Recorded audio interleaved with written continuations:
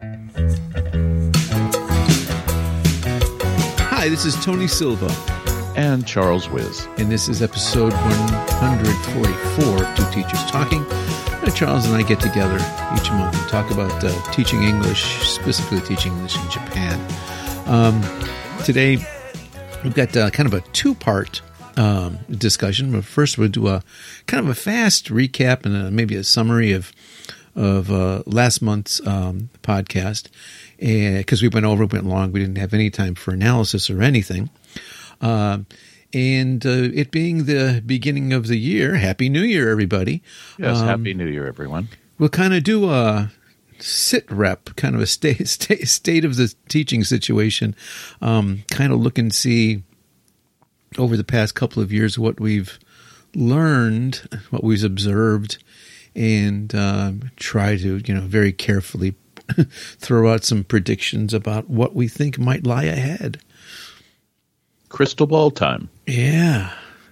My crystal ball is really cloudy. I think all of our crystal balls are cloudy.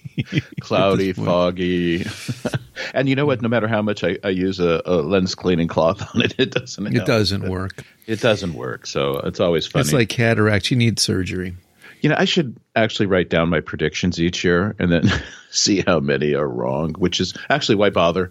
Yeah. 100% inaccuracy, right? But unfortunately for us, we do the podcast. We go on record, and you go ahead. There, you go back and review everything. Go ahead. Yeah. Well, I think it. Because later on we'll be talking a little bit about, and of course, with teaching now, I mean the elephant sitting in your lap is the whole COVID situation, and I wonder where it's going to be by the time this episode airs. Well, yeah, that's the thing, and the other, I think the interesting thing would be to, as you said, go back, but back to like March, April 2020. And what we kind of were thinking at that time, right? Okay. And contrast it with where we are now. Okay. But I think because I did it last year. I'll say it last year at toward the end of the year because I was just curious. Say, okay, so this is what we think the year is going to be like, and this is how it turned out. And yeah, in spring of 2020, we thought, this is a 3-4 month thing. I never did. I never did. I think I'm on record about that. Careful. I'll risk it. I'm pretty sure that I said that this is not going to be over in a few months. I think we both said that. Be careful now. I said I think we both said that. Oh, I see. So if you put "I think" in front, then you're safe. Mm-hmm. Well, I believe it's possible. It's possibly likely. I wonder how many ways I can hedge this, but. Yeah, Tony, let's get started. What do you think about our previous episode? Okay, and so go ahead. I'm sorry, I was going to say these are people you know. I knew one of them. Okay, I knew one. I knew Davina.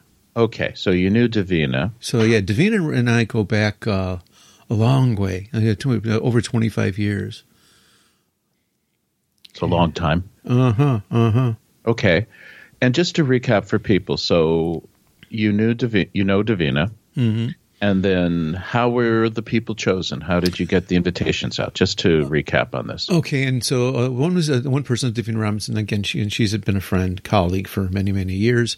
Rachel Patterson works with Allison at Kindai. She's part of the Berlitz component there.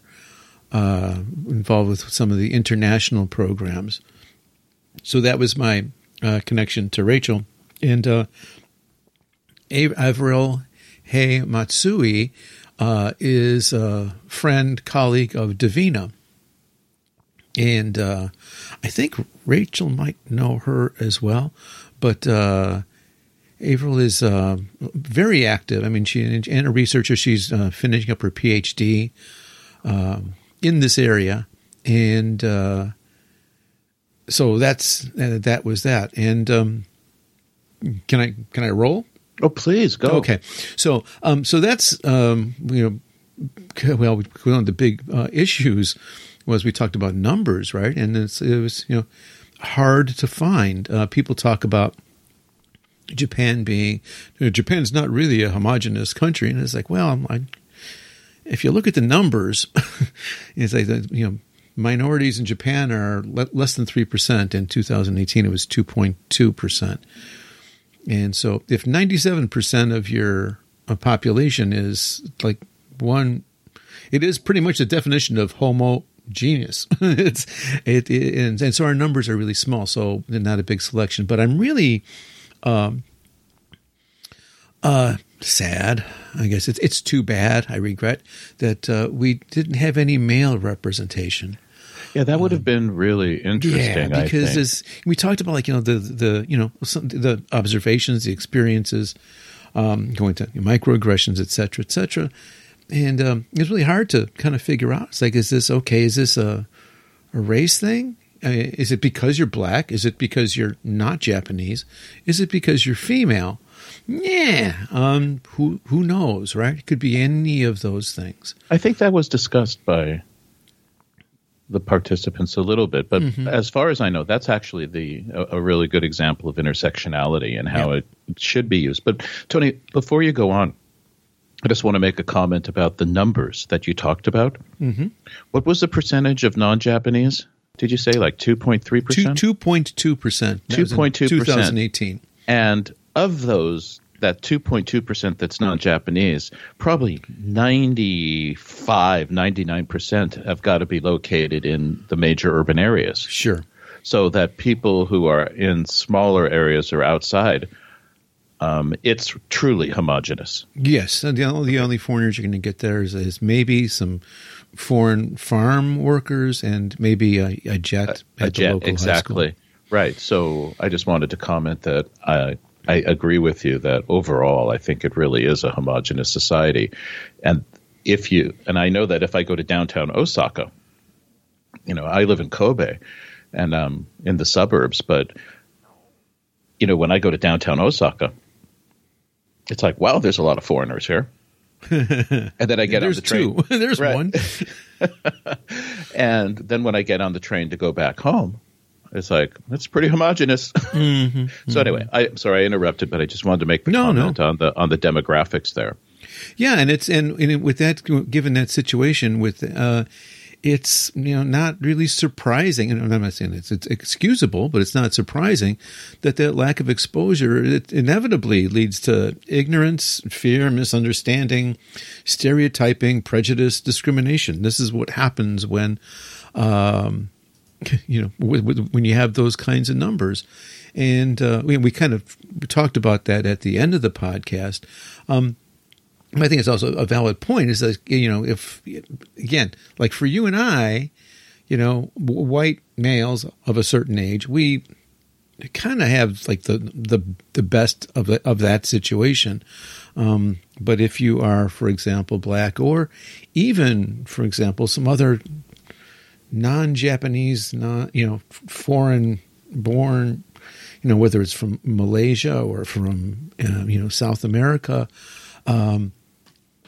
and again, the more visibly different you are, the more difficult it's going to be. So, I think one of the big points that we got from the discussion was the importance of exposure. And Davina at the end was talking a lot about how using the example of your favorite actor, actress, musical artist, how that can make a difference.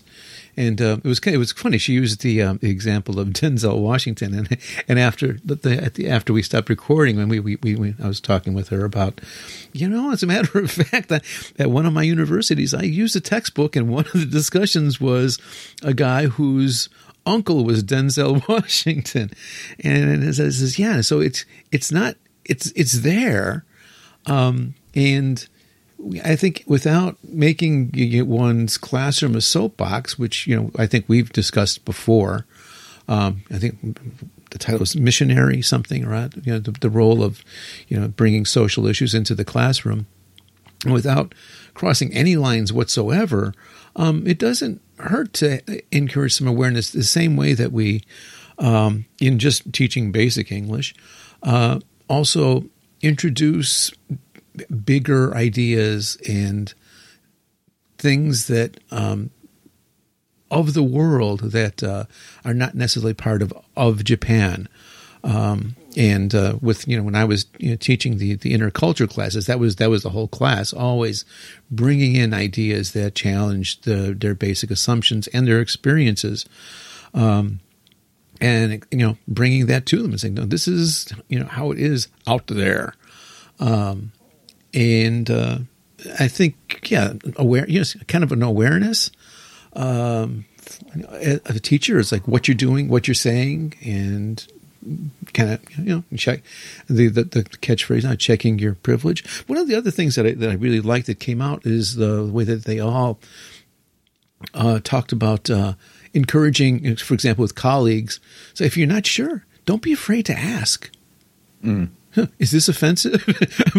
It's like because I think that would be something that people might hesitate to do, right? If you're not sure, and they're very upfront. So it's like saying, if you're not sure, ask. I'm saying, okay, that sounds pretty good. So anyway, I think the takeaways, one, just kind of just some awareness in our teaching about not perpetuating stereotypes of any kind, right? And broadening students' awareness and comprehension, view of the world, a wider world view, and also kind of to be mindful of colleague interaction, whether it's as to a superior or to someone who's to whom you're a superior. Kind of be aware and kind of look and see what you're saying, what you're doing, and making sure. So yeah, one of the things that it's and I think a lot of us are guilty of this. People say, "Well, okay, Tony, well and good. I'm not racist, but," and then inevitably what follows is some racist statement. And it could be racism, it could be homophobia. I say, "Oh, I'm not homophobic, but blah blah blah," and inevitably what comes out, and it's exactly that kind of lack of awareness. It's like to be using a racist statement to prove that you're not a racist or homophobic or whatever it might be, misogynistic, and you put in whatever you want to put in there.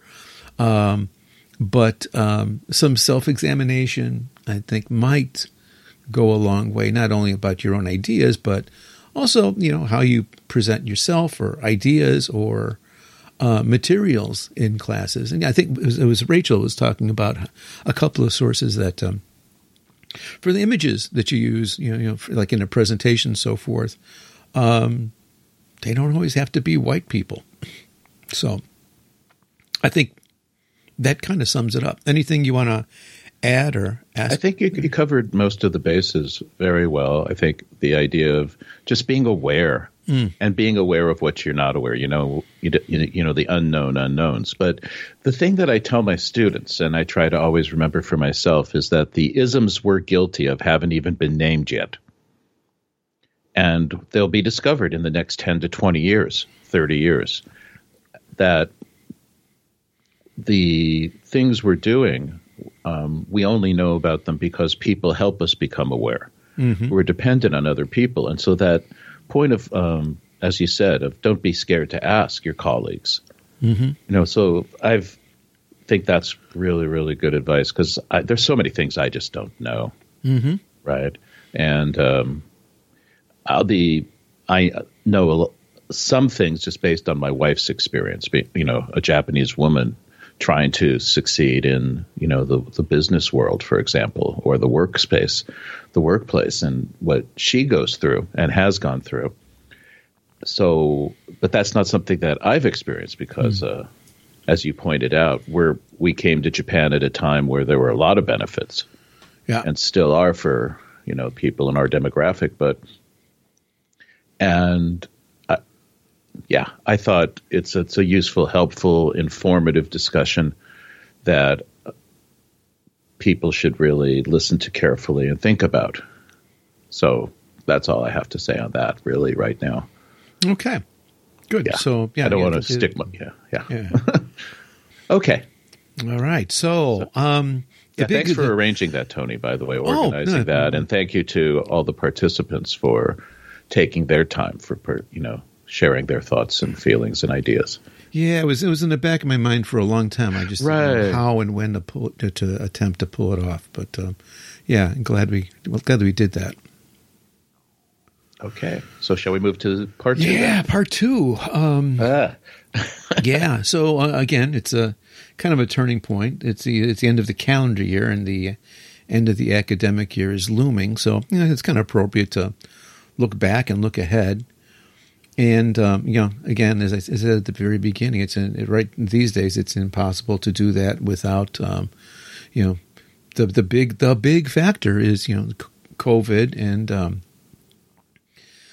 the differences or the different modes of teaching. Whether you're in the classroom or whether you're online or some other combination thereof. Ending up with the second year of this. And I don't know, Charles, so what have you seen? I mean, so this year you've gone back to some face-to-face class experience. I don't know what's happening right now. And nobody does, because with the new variants of the Omicron stuff, who knows what's going to happen or even what's happening right now. But when you have been in the classroom, anything different? What's working? What's not? What's easier? It's harder. I mean, has some of that tech stuff that you did online, is that finding its way into the classroom, into your teaching at all? How are you teaching differently in the classroom? Okay. Well, first off, the worst possible situation has been when they've said, do a hybrid. So, do a face-to-face class, but also do a Zoom session at the same time. That's so unreasonable. That is just okay, if you're not going to give me a camera that is going to voice track whoever is speaking, right, and is not going to follow me as I walk in front of the board and write things down and stuff, don't. That's just unreasonable. It's impossible. I don't know a single teacher who likes it. It's been one of the major complaints by people. Sure. Yeah. You can't pull that off. It's two different things. Well, if we had the right tech, if, for example, I had a crew, there was, 2 or 3 video cameras, right? Yeah. With wireless mics, for example, that were going into recording, I might be able to do it.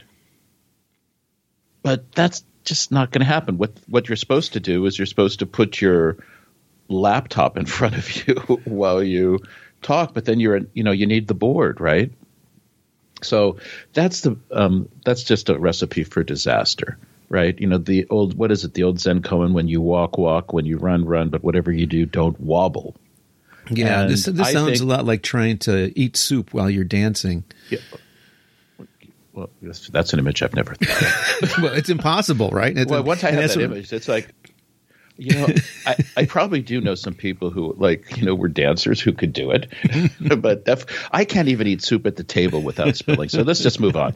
So I think that's an example of one of these just nonsensical, ridiculous solutions that's been, should have been just dumped right away. Yeah. And I'm sure that people got feedback, and I know that was a major complaint from a lot of my colleagues, was just that's just impossible. Well, and it comes from a mindset, again, for people who've not been in the classroom, who've been in a language communication classroom, and from a point of view of a straight lecture, if you translate the board to some kind of digital thing, it's for them, it's well, what's the big deal? But that's because there's a complete lack of understanding of what a language communication class is or should be, and they just don't get any idea of how impossible that would be to pull off.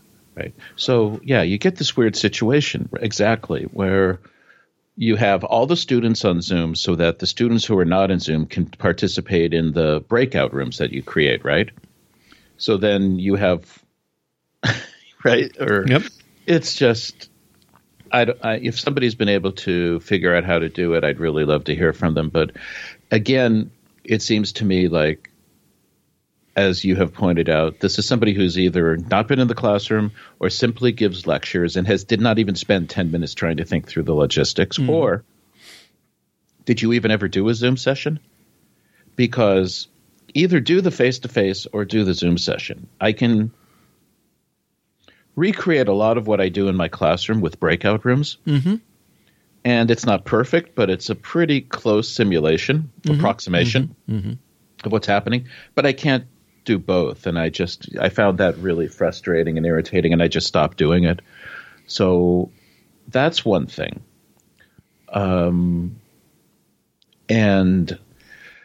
so you asking about the tech stuff, right? The thing I found out, and students have really voted strongly for this, is I've done A/B testing using a microphone and like the microphone on the webcam. So I have a dedicated microphone, and it's a pretty good microphone, and I've tried my good USB, or not a good USB. I mean, what's the Samsung we used was pretty inexpensive, right? What was it, 7,000 yen or something? It's like right around there. Okay, which I consider to be an inexpensive piece of tech. And the students just, when I say, okay, which sounds better, this or this, and they just all go, use the microphone, please. And again, I'm going to suggest that you have non-native speakers, and think about it this way: they're non-native listeners, and I don't know why we don't say that. Non-native listeners, where the sound quality can have a pretty major impact on how much they hear, and making it as clear as possible. So that's that, and also the other thing is just tech-wise is just be aware of the positioning of your camera. I've seen some people. I hate looking up people's noses. Oh, yes. Right, or yes. Yeah. There's that. So those are some of the just initial, grumpy gripes I have. And a grumpy gripe is different from a gripe, by the way. Although some people think they're the same. Is there anything that the Zoom experience has? Is there some way that the Zoom experience, either for you or for the students, has made things better in the classroom? That's a really good question. I don't know. You're talking about translating to face-to-face? Yeah. No. I have the opposite opinion. Okay. That what happens in Zoom translates negatively into the classroom. And I think one of the things I've noticed is that the students think that, you can't see that they're looking at their phones in class because they're able to look at they think they're able to look at their phones while in a Zoom session too. A lot of, the face-to-face, the amount of talking, I think, has declined to some degree, just a little bit. I think a lot of the students are happier to be face-to-face than in class, but I'll talk about this in a second. I think that what's noticeable is that those students, let's say first-year students who have only been in, let's say, English language classes in Zoom and then go face-to-face, is somewhat similar to students who did not get actual face-to-face classroom experience when, let's say, in kindergarten, where you're socializing. So a lot of the socialization, the kind of dynamics that I try to create in first-year classes from the beginning of the semester, those don't really exist. The constant, say hello, the aisatsu, greetings, those are not there. And I have to constantly remind students about that. There's a disconnect that just seems, I can feel it, but I can't really identify exactly what makes me feel that way. I think there's there is a positive, which is that students are bringing computers to the classroom, which could be a positive or a negative. But I prefer the computers to phones, because on the phones I know that they're just constantly reading their messages. The positive, there is a positive, which is that students are bringing computers to the classroom, which could be a positive or a negative. But I prefer the computers to the phones, because on the phones I know that they're just constantly reading their messages. The positive, there is a positive, which is that students are bringing computers to the classroom, which could be a positive or a negative. But I prefer the computers to phones, because on the phones I know that they're just constantly reading their messages. overall feeling is that I have students who are quite not comfortable with face-to-face interactions in the language classroom. Mm-hmm. And it's not a real super strong feeling, but there's just a level that they're just not used to each other yet and dealing with each other. But on the other hand, they're all talking through these plastic barriers. Yeah. And masks. Right? Yeah, which is not the technical. Exactly. And I think that's far more damaging than any negative effect Zoom can have. They can't see facial expressions. I can't understand anything my students are saying, right? Because they're talking through masks, and then I've got these plastic, those plastic barriers they put in front of them, which is like, what's the point? It's just pushing any viral material into the air vertically, like it hits. It's not like absorbing it, right? And I'm not a scientist, so I could be wrong. I usually am wrong, but I'm going to segue into that. I find it for myself as an instructor really uncomfortable. I have to stand far away from my students. Nobody's comfortable with me walking around the room. Okay. There's been a decrease in the amount of student conversation, and I don't know if that's just due to me or some other situation. So I've been Is that both like classroom talk, or is it also like their own personal communication in their native language? Is it both? It's another good question. They seem to be talking with each other, but I seem to, you've put in now. You've just increased the amount of what's technically called effective filters, right? You've just you've made an environment that's less comfortable, and so here they are speaking in they're not in their native language. Some of them are confident, some of them are not. Some of them like it, some of them don't. And now I've got these weird barriers and rules and masks and things, and I just find it. I don't see. Okay, I can definitely say this is I don't see any of the levels of joy I used to see in the classroom. But there would be times where you can really see the students are having fun. They're joyous. There's that feeling you get when things are clicking, right? And I haven't felt anything click. And again, this could be me not being able to adapt, but maybe that's just the world. It could be. That's 2021, right? I can blame it on that, but I think part of it is just I really don't see why how a language classroom with plastic barriers and students in masks is better than a breakout room in Zoom. It's my general feeling. Yeah, I'm just curious because I didn't have the chance to go back to the classroom. You're not teaching anymore. Right, I'm not teaching, and so my last year was 100% Zoom, basically. I mean, there's some on-demand things, but not much.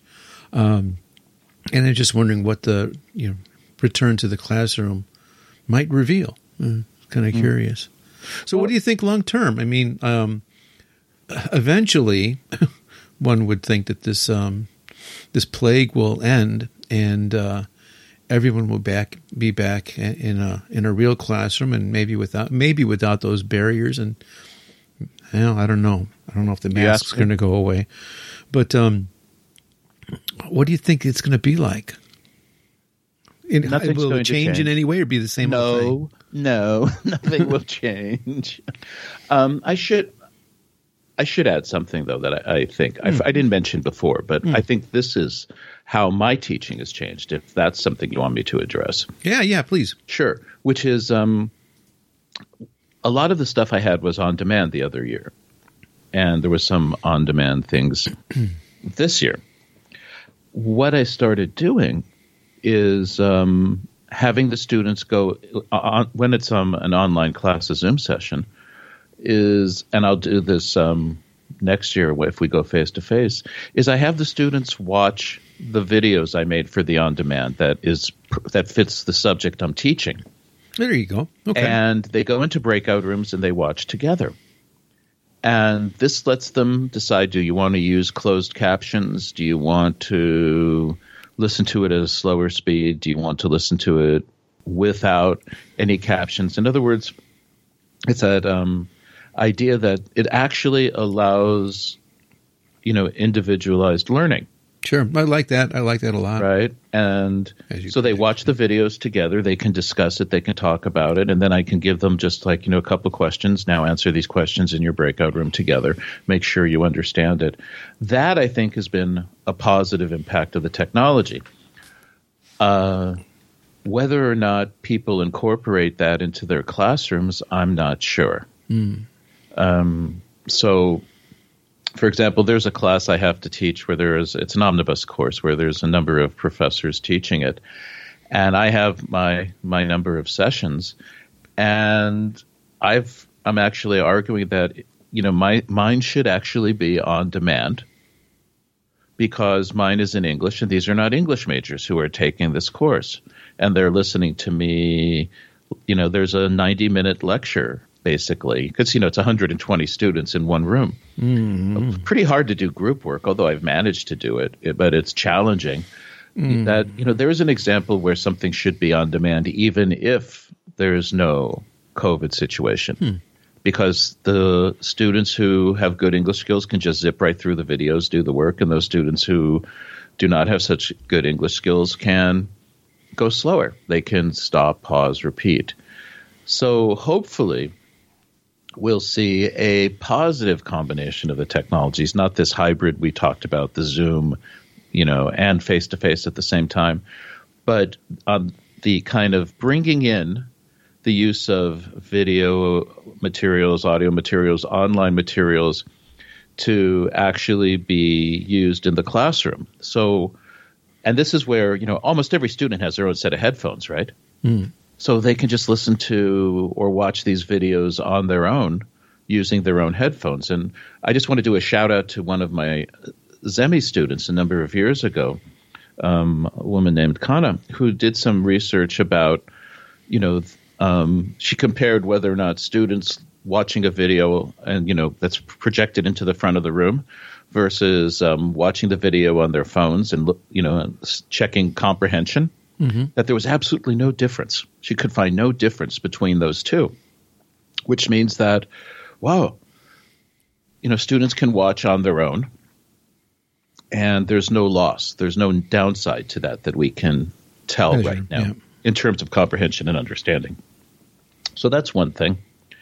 The other thing is that students do seem better at using certain kinds of tech.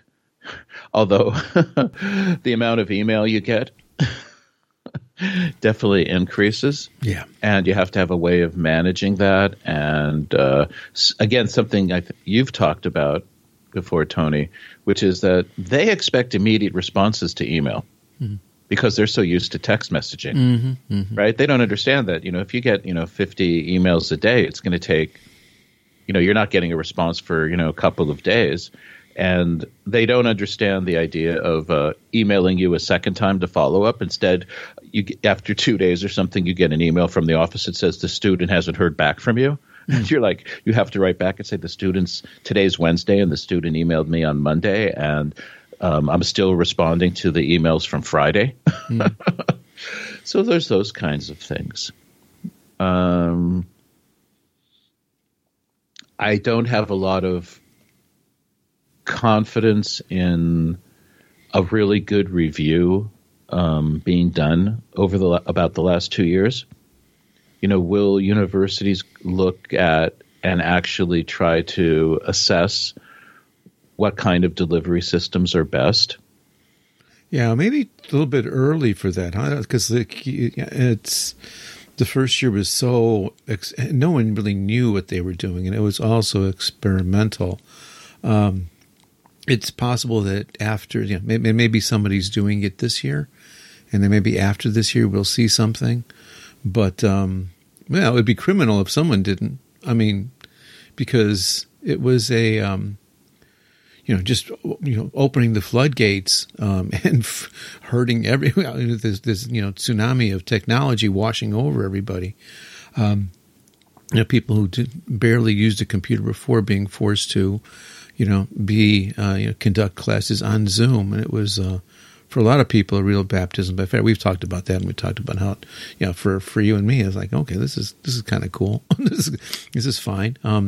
I can see how this is going to make life easier in certain ways. Yeah, and there were some, there were some, challenges to learning how to coordinate things and how to optimize, what you do in the classroom. But the tech for us or people like us was not big, but for some people it was huge.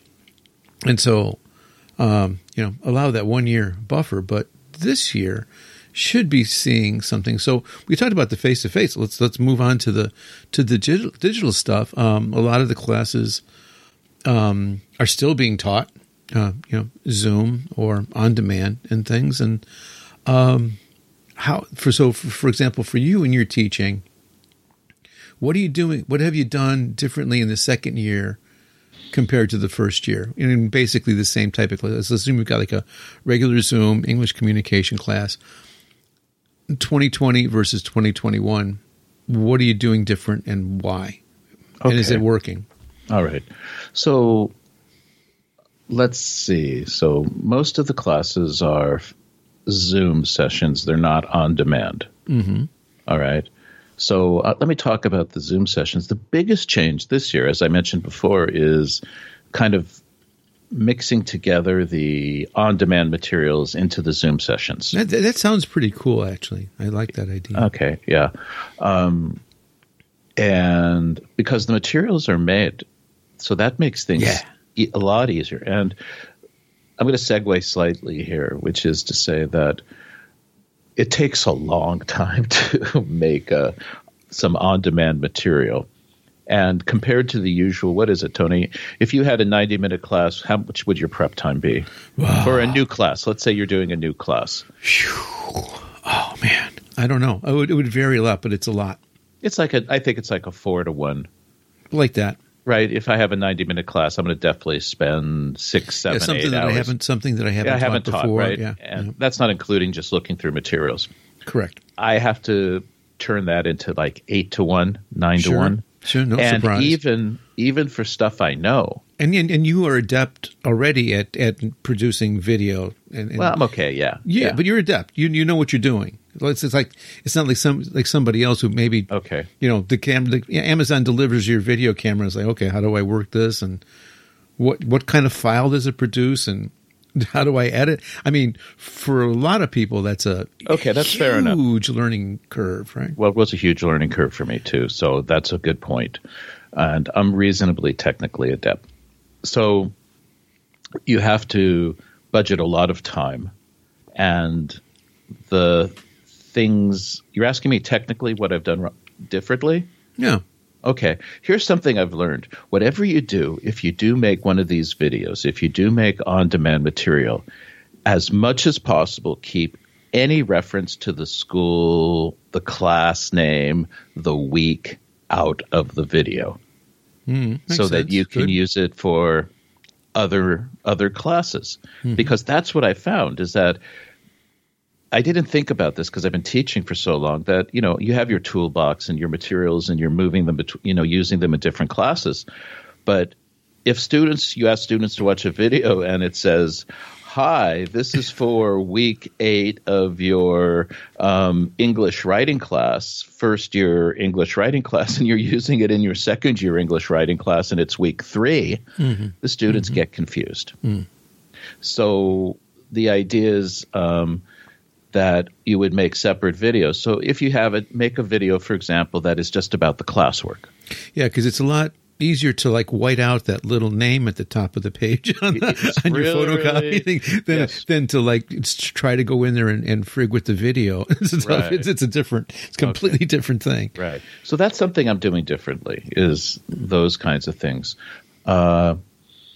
Separating out in the videos, for example, classwork and homework stuff. So there's actually a classwork video. Let's say you're doing something about topic sentences. So you have a classwork video, which is just the explanation of topic sentences. And if you're doing an on-demand class and you're making a video to explain the homework, there's a separate homework video. So you can mix and match very easily there. That's something I'm trying to do, is be more organized with the materials. There is a time saver. I think I've talked about this. And if anyone is, for example, or let me start over. I think for on-demand materials, people were doing slideshows, right? You do a PowerPoint presentation with audio, or a Keynote if you're using Mac with audio. And what I found out is that I make the slides, and then I have like a video of myself talking. And no matter which video editor you make, it's a little technical, but if you turn your slides, like your PowerPoint slides, each slide into an image file, a PNG, for example, or Keynote, you can then drop each of those slides into the video editing. And just, it'll automatically, and then you just have to stretch it out, with the bars on each side. And it makes for a much better video. So the students see you talking, it changes to the slide, and then it goes back to you talking, and it changes to the slide. And it's so much easier to edit that than it is to edit the audio of a PowerPoint slideshow, which I just found I just gave up. So what I'm just suggesting is make your slides. And if you want, then record your audio, and then just, or, video of yourself talking, which I think students said they like that. They don't like, what was it? They said they don't like just talking, and they don't just like slides, but a little bit of both is really nice. Of course. I mean, especially younger kids, they want bam, bam, change it every 10 seconds, right? But it tends to mimic actual classroom. Yeah. Much better. So that is something I just would like to suggest to people. I found that I can demand more from students technically because they're used to using their computers, and they're used to bringing the computers to class. That's another difference. I have to really reflect on it a lot. I feel like I'm still bumbling through things. A lot of tripping. It's not a clear walk. I have not quite figured out the homework assignments in a way that optimizes the technology. Yeah, and it makes it a worthwhile endeavor for them, and also makes it manageable for scoring. Exactly. There was a big increase when you have an on-demand class. Of course, you're asking them for a lot more material. It all shifts to homework and assignments from classroom performance. Yeah, here's a technical problem that I really dislike, is that if you teach in more than one school, they want you to learn more than one learning management system. Yeah, it's fun, isn't it? I know people who are actually using Blackboard, Google Classroom, and like the school's proprietary system. Sure. And then you're talking to one. I mean, I did that year. How many? Each one. I had 4 different schools. They all used their own proprietary system. Yeah. So how did you end up solving that problem? I ignored them and used them as little as possible, and went on my own. Well, what else is new about that? Surprise, right? I used it to the extent that I was required to. But as much as I can, I just I have the channel on YouTube, or make it available and download on just my regular server, and again, it was that first year, no one knew what they were doing, so the schools really didn't know, and at first they said, everything has got to be here, and it's got to be here for them to download. It's like, okay, and then they're set week 2, and their server crashes every day. Okay, don't do that. All right, fine. So yeah, I mean, it was learning for everybody. It was kind of that first year was the wild, wild west, which some people prefer.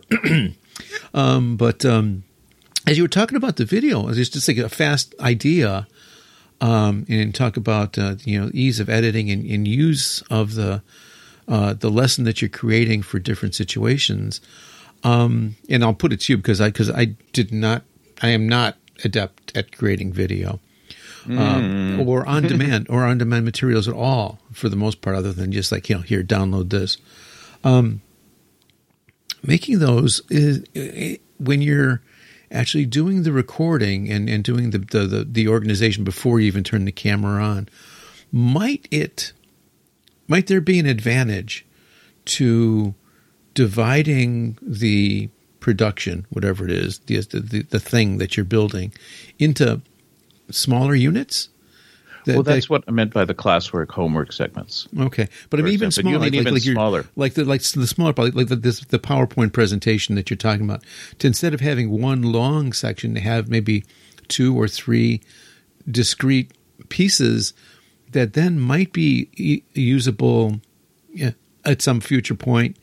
Either the first 2 or the second 2 or the middle 3 or whatever it might be, like breaking it down into sections so that it would be easier to recycle them for other purposes.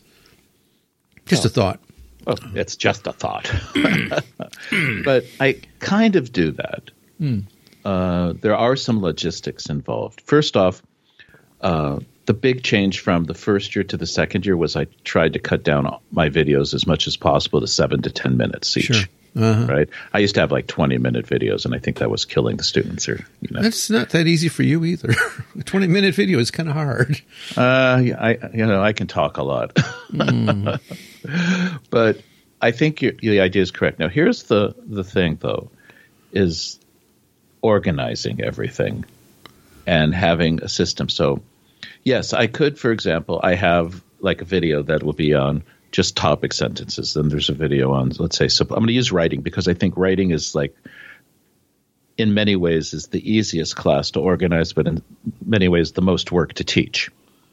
But it's easier for me to organize a writing class, let's say, than an oral communication class because I can see, okay, I have to teach paragraphs. I have to teach introductory paragraphs. I have to teach different kinds of body paragraphs, right? And I have to teach concluding paragraphs, et cetera, topic sentence, supporting sentence, detail, example sentences. So yes, you can create like a general video about general paragraphs, and you create a video on topic sentences. The key there is you'd better make sure your file naming system is pretty consistent so you can find the things you're looking for, because here's the problem. Always important. Right, always important for everything. The problem is you're going to end up with, hundreds and hundreds of video files, which take up a lot of, by the way, disk space. So make sure you have the disk space, and then remember you have to back up those videos. Okay? So that's something to think about. The other thing that is I just want to toss out as a technical thing is that I discovered that if you do post something to YouTube and you can't find the video, you can download the video from YouTube again. Sure. Yeah. Right. I didn't know that. So that was like really a helpful thing to learn. But that takes a long lifesaver, time. Right? Yeah. The other thing is when you make your videos, and make sure that they're discrete units if you're going to do that. Yeah. They really have to be modular. That's kind of what I was driving at, right? I understand that. Modular, yeah. But when I'm saying that to make it modular takes a lot more work.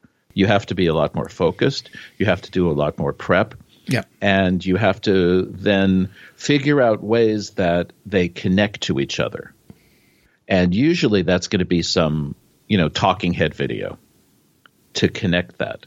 So you want them, again, your videos, you want them no more really than 10 minutes, because it truly is scary when you go to YouTube, by the way, and watch the engagement to see how many minutes of your video students watch. They're not watching the whole thing. And I think what's happening also is they're communicating to each other and they're going, the key points are at 2 minutes, 10 seconds, 3 minutes, 15 seconds. And so if you're going to make it modular, really plan it out well. And the other thing is decide ahead of time on your slide format. So you always have the same background. You always have the same font. You always have the same positioning. So make your templates. And you need to make a video template so that you know how you start the video and what's included in each part. Because if you're going modular, everything has to be completely consistent. Otherwise, I've done it where I've mixed and matched the videos. And it doesn't look right. It doesn't look good. Yeah, it's obvious that you've, strung stuff together. So that's that. Can I flip the video thing on one hand to students doing videos? Yeah. Don't. It's so much work to watch student videos. And I don't mean work in the bad way that it's work. It just takes a really, really long time. But if you decide that you want students to submit videos, I found out that if you speed it up to like 2 times regular speed, they sound natural. They sound like natural speakers. Yeah. It's a really interesting thing. About it. And the other thing, when if to have student videos, is that's and again in the COVID area, it's a little bit hard, but they're good because they can do it on Zoom together. Group videos. And that cuts down on your scoring time a lot. Yeah. And it's more communicative. And it's more fun for them. And it's equal value and or more.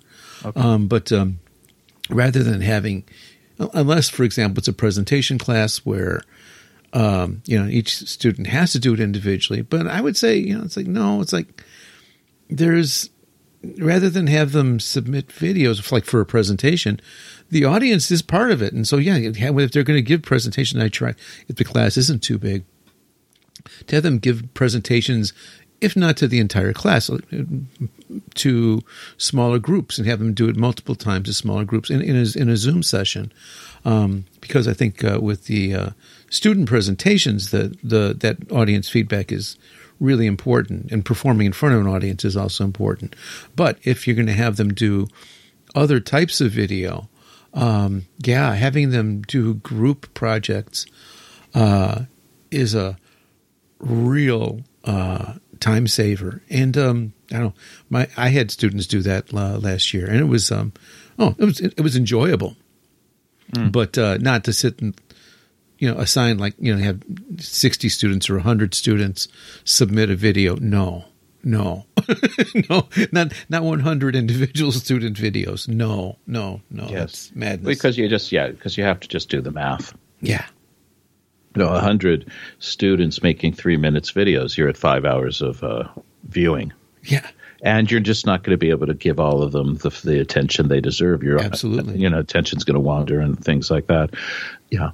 One of the things that I realized is that students don't know that they can Zoom together. They have Zoom accounts. A lot of them haven't figured out that they can. Really, that's my students caught on. The ones that didn't, that's one of the things that I taught them very right. early. I had to explain to them, but this is after a year, right? They've already Zoomed, and I said, what? I want you guys to make Zoom sessions, and you say what? It's either the heads tilt, that head tilt, the international sign I don't understand. Yeah, exactly. I said, "Are you my poodle?" Dogs can do that. Yeah, dogs can do that. Yeah. So, what I think the key here, technically, is I would suggest to people is don't try to be a master of all the tech. Find out what tech fits you best. And if it's no tech, I'm sorry, you've got to figure this out. And I know that there are some people who don't like tech, but some of the tech really is good. Mastering how to make a slide presentation that includes yourself talking with some clear slides, I think is really highly recommended, and that's going to help in the classrooms once we go back face to face. Yeah, and even if you're doing it live, right? You can do that live in a Zoom session. You make your presentation where both are visible, right? So you're sharing your screen specifically as a presentation, and you've got your slides and you've got yourself. Also, because when I was teaching presentations, it's like your slides are not your presentation. You're the presentation. The slides are only there to support what you're saying. Yes. Yeah. We always teach that, right? Your slides are not the presentation. So, although I've inverted that with, my on-demand videos where I start with the slides. And that's actually my outline for talking. And so it's kind of more symbiotic that way. But I think we're getting close to how many minutes now, Tony? Yeah, we're up there. We're getting up close there. So should we move to the predictions part? Yeah. What do you think? So how? Okay. For the digital, how much of the digital stuff is going to permeate like real classrooms, face-to-face classroom, live classrooms? Okay. I think that there are going to be different kinds of adaptations. One is it's going to depend on the school's attitude and their openness to innovation, and the other is going to depend on the teacher. I think let me not say a lot of, but there are some teachers who will go back to the classroom and will be happy to be back to face so they can use paper again and use their textbook. And I think they're going to return to a traditional way of teaching. And I don't think anyone's going to stay 100% online anymore. Although I don't understand why, for example, large lecture classes where there's no interaction by students between each other, those should just be on demand. The teacher should, the school should give them like a video camera and a little bit of a crew, and they can just, let the students watch those on demand. Yeah. There's no reason to go to... especially the way so many lecture classes are done here, where the teacher's just standing in front of the room reading from notes or a book. Yeah. Well, fortunately, that's really declined since we started. I mean, you remember when we first started teaching, you would walk past rooms and there would just be the teacher, reading out of a book. Yeah, and half the class is asleep. Yeah, we don't see that anymore, but half the class is still asleep. So I think you'll have people who will go back to the traditional way. I think that some people will be, maybe at some schools, the schools will figure out, wait a second, the optimal delivery system for this kind of course is online in an on-demand system, and they will use that. I think the most likely outcome is that a lot of the teachers, now I'll say most or a significant number of teachers who have developed materials, for example, videos, more PowerPoint slides, maybe some interactive materials, will be bringing those into the classroom. And I'm foreseeing myself, for example, putting up, let's say, one of the videos I've made on a topic. So let's say, again, let's say I'm doing open-ended questions, and I've made a video with PowerPoint slides for open-ended questions. I can see myself actually projecting that, putting that on a projector through the classroom sound system, and then stopping the video and commenting on my own presentation. It's kind of meta that way, but saying, okay, stop here. I think what I just said is important, and I want you to write this down right now. This is really key. And so there's going to be this kind of weird interplay, I think, between the materials I've made and my actual, in-class presence, kind of commenting and kind of almost like emceeing the video. Yeah. And it's with these periodic stops and prompts and things, it's a kind of also a little bit of a wake up. What's going on? Right, exactly. And I can stop the video and then say, okay, now in your groups, write down the key points and things, which I did in the videos. I actually said, okay, I want you to pause the video right now, which is kind of really awkward. You go, okay, pause the video now and write down the 3 key ideas that I mentioned in the previous section. Hi, welcome back. It's like this really weird thing. There's that. I think that students are going to I'm going to say have more of a tendency to bring computers to the classroom, but I can already see students just not coming to class with their computers anymore and just having their phones. Mm-hmm. Yeah. So I don't know whether or not there's that tech revolution that people have talked about, the tech change with Japanese students, in terms of they're bringing computers. Yeah, that's kind of hard to gauge because the whole use of devices is changing at the same time, and that's hard to measure. Yeah. My other prediction is that when it's not automatically done, optimizing for a phone is the best way to go. Mm-hmm. So videos, I'll give an example. I use Box.com. It's like Dropbox, and they have a really nice upload widget where students can upload their materials. And you can set the width, how big it is and how it appears on the screen. And I set that to phones just by default, right? So that students can, if they want to upload something from their phone, they can do that. I expect that the phones are going to take on, now that we have more folding phones, so the screens are getting bigger, and of course, like the iPhones are getting pretty big too, that we'll pretty much be working from phones much more. And that is another kind of strange prediction. How will classroom teaching change? I don't know. No, fair. I think the problem is it's so reactive that by the time changes, filter down, that they're 10 years old. Yeah. So, for example, I think there's a Max Monkeshow, education ministry wants some tablets in the classroom, elementary school classrooms, right? Mm-hmm. They're starting that push. Well, in 5 years, where are tablets going to be that common? Yeah. So who knows? Yeah. Exactly. So, how will classroom teaching change? I don't know. Yeah, with augmented reality and virtual reality, and what tools are available. Virtual reality. I did some research in immersive virtual environments and things, which is using avatars in virtual environments. It's blah blah blah stuff, but augmented reality, I think, will be really useful, really helpful. That I'm looking forward to. Having glasses on, and then having information like, okay, the student did really excellent, homework last week, right?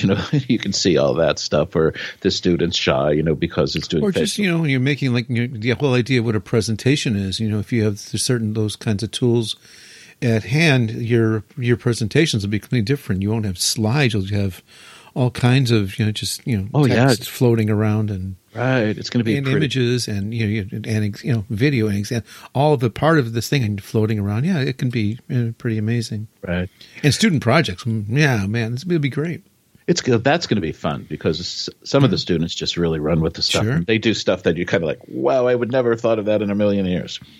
Now, the question also becomes just with all this tech, with 2 years of COVID and with Omicron, and I'm gonna go out on a limb here again and think I just don't know if we're going to be back completely face to face in April. I just think that this thing's just going to keep mutating, and we're going to keep getting surprised for a long time. I think you're right. Yeah. And will it make a difference? I think that the people I know, the teachers I know, all are doing their best to adapt and do as good jobs as possible. I think in that sense, those people will find tools and techniques to adapt. Universities as a whole, I think, are slow to change, and that their tendency will be to return to the status quo as much as possible. I guess I'm a little cynical. Sure. Just based on education is theater, and change is theater, and changing just to show that you're changing. But I think there's going to be some interesting tech changes in the next few years. So, for example, if something like augmented reality comes in, I'm looking down 5 years down the line, that people, because of the COVID situation, are more confident that they can adapt to new technologies, and they have experience using tech in the classroom, let's say, where many people would not have had that. So I think there's going to be a better uptake of new technologies in the future. I think that's one of the things that will be positive in the long term, and that because people have experience with technology, that they'll be able to assess the tech and say, I can use it this way, I can't use it this way, it'll work for this, it won't work for that. Mm-hmm. So that people now have that experience, because when you're in the beginning, you're overwhelmed, you don't know, and so then you start using things just because, it's kind of like when you first start using PowerPoint, you spend all your time like making all those transitions and animations and stuff like that, right? Remember? And then after you've used PowerPoint for a while, you just have images and some text, and you have absolutely no transitions, no animations. Hopefully. Right. but you learn. And I think that's what's happening with Zoom. That's going to happen with face-to-face classes. It's going to happen with tech. The one difference, and I think this has to be dealt with, is the complete lack of student privacy now. that when students are going through LMSs, all that data is available to them. When did they log on? When did they log off? How much time did they spend? When did they submit their homework? For example, my students were shocked when I showed them that Microsoft Word, for example, under statistics, shows me when they opened the file, when they made the file, how many times they've edited the file, how much time they've spent on it. I try to explain you have no privacy when things are online and you're using all these online tools. So I hope that there is a movement in the schools to increase student privacy for the use of like learning management systems. Yeah. And that students can't be tracked. That would be a tough battle, I think. So I think you'd meet a lot of resistance. I don't think that they're maybe that sympathetic to student privacy in that way. Yeah, well, I think it's wrong for a teacher to be able to see when a student opened up a textbook and when they closed a textbook. If I were a student, I would really hate that. Well, sure, I would too. Yeah. So I think that's where it's. I think it's a prediction how it might make a difference. But overall, I think the teachers will adapt. The people I know who I work with will adapt, will make changes. The schools will try to go back to the traditional teaching ways, minimize change, and make things as comfortable as possible for the students and the teachers. So that's my prediction. Yeah, my only thought. Oh, go ahead, please. So my only thought with that is that if worst case scenario, this continues for fully another year or possibly two, so it'll be 4 years. I don't know how many folks will remember the status quo. If after a certain amount of time, the new reality becomes reality, and it's just what people are used to. And so I'm very curious if that should happen, exactly how that will unfold. But again, as you said, we don't know. We have no way of knowing. That's an interesting point. I think we're going to have our first generation of students. You might have it's very possible you have like students who did a whole 4 years of university with mostly, virtual classroom. Well, junior college students and it's already 2 years. Seimon Gakko students, right, at two-year schools, they're going to complete their entire, post-high school experience online. Yeah. So that's one generation. I think it was Niels Bohr, someone who said science advances one funeral at a time. And I think that if we have 4 years worth of students, an entire group of students, a cohort that have gone through totally online. And then a lot of those are going to become teachers. Right. So I think you're right, there's some norms. And I think after 4 years, teachers will have adapted. And that would be interesting. So maybe you're right, that it will become the new normal. Well, we will see. We shall see, because both of us think that April's not looking too positive right now. Not right now. Okay. Right now. It looks pretty grim. All right. Okay. So next month we got something fun, huh? You want different? Different. So again, we have some guests, and this was your thing, Charles. So what did you do with these guys? Okay. We have 2 program coordinators and talking about what it's like to be a program coordinator, because we've always talked about teaching, what it's like to be a teacher. And you and I have both coordinated programs in the past, but I think that we've never really interviewed or talked with people who are coordinating and what it's like from the coordinator's perspective to be teaching and working with teachers. So we have Nat and George from Kindai, who are going to be talking about what it's like to coordinate a pretty large program and what their experiences are, how they approach it, their values, and I think they have a lot of interesting insights. And if you have always wondered what your coordinator's thinking or what is going through the mind of a coordinator, or even why are they doing this, this is a good chance for you to find out. Yeah.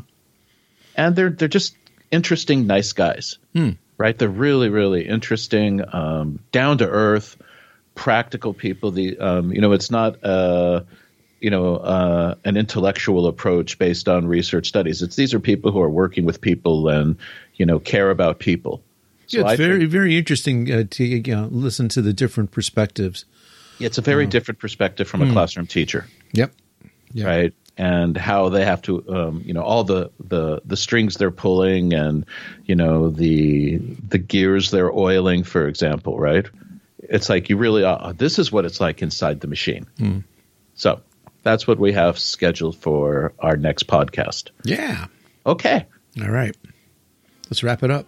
I'm Charles Wiz. Happy New Year, everybody. Yeah, I'm Charles Wiz. Happy New Year. I feel like Denny Crane. Isn't that it from the Boston Legal where you go, Denny Crane, just say his name. Anyway, Happy New Year, everyone. We hope that 2022 is better than 2021. We said that last year.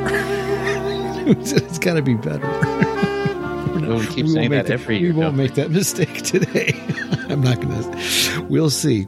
I said hope. I said hope. I said hope springs eternal. Yes. Okay.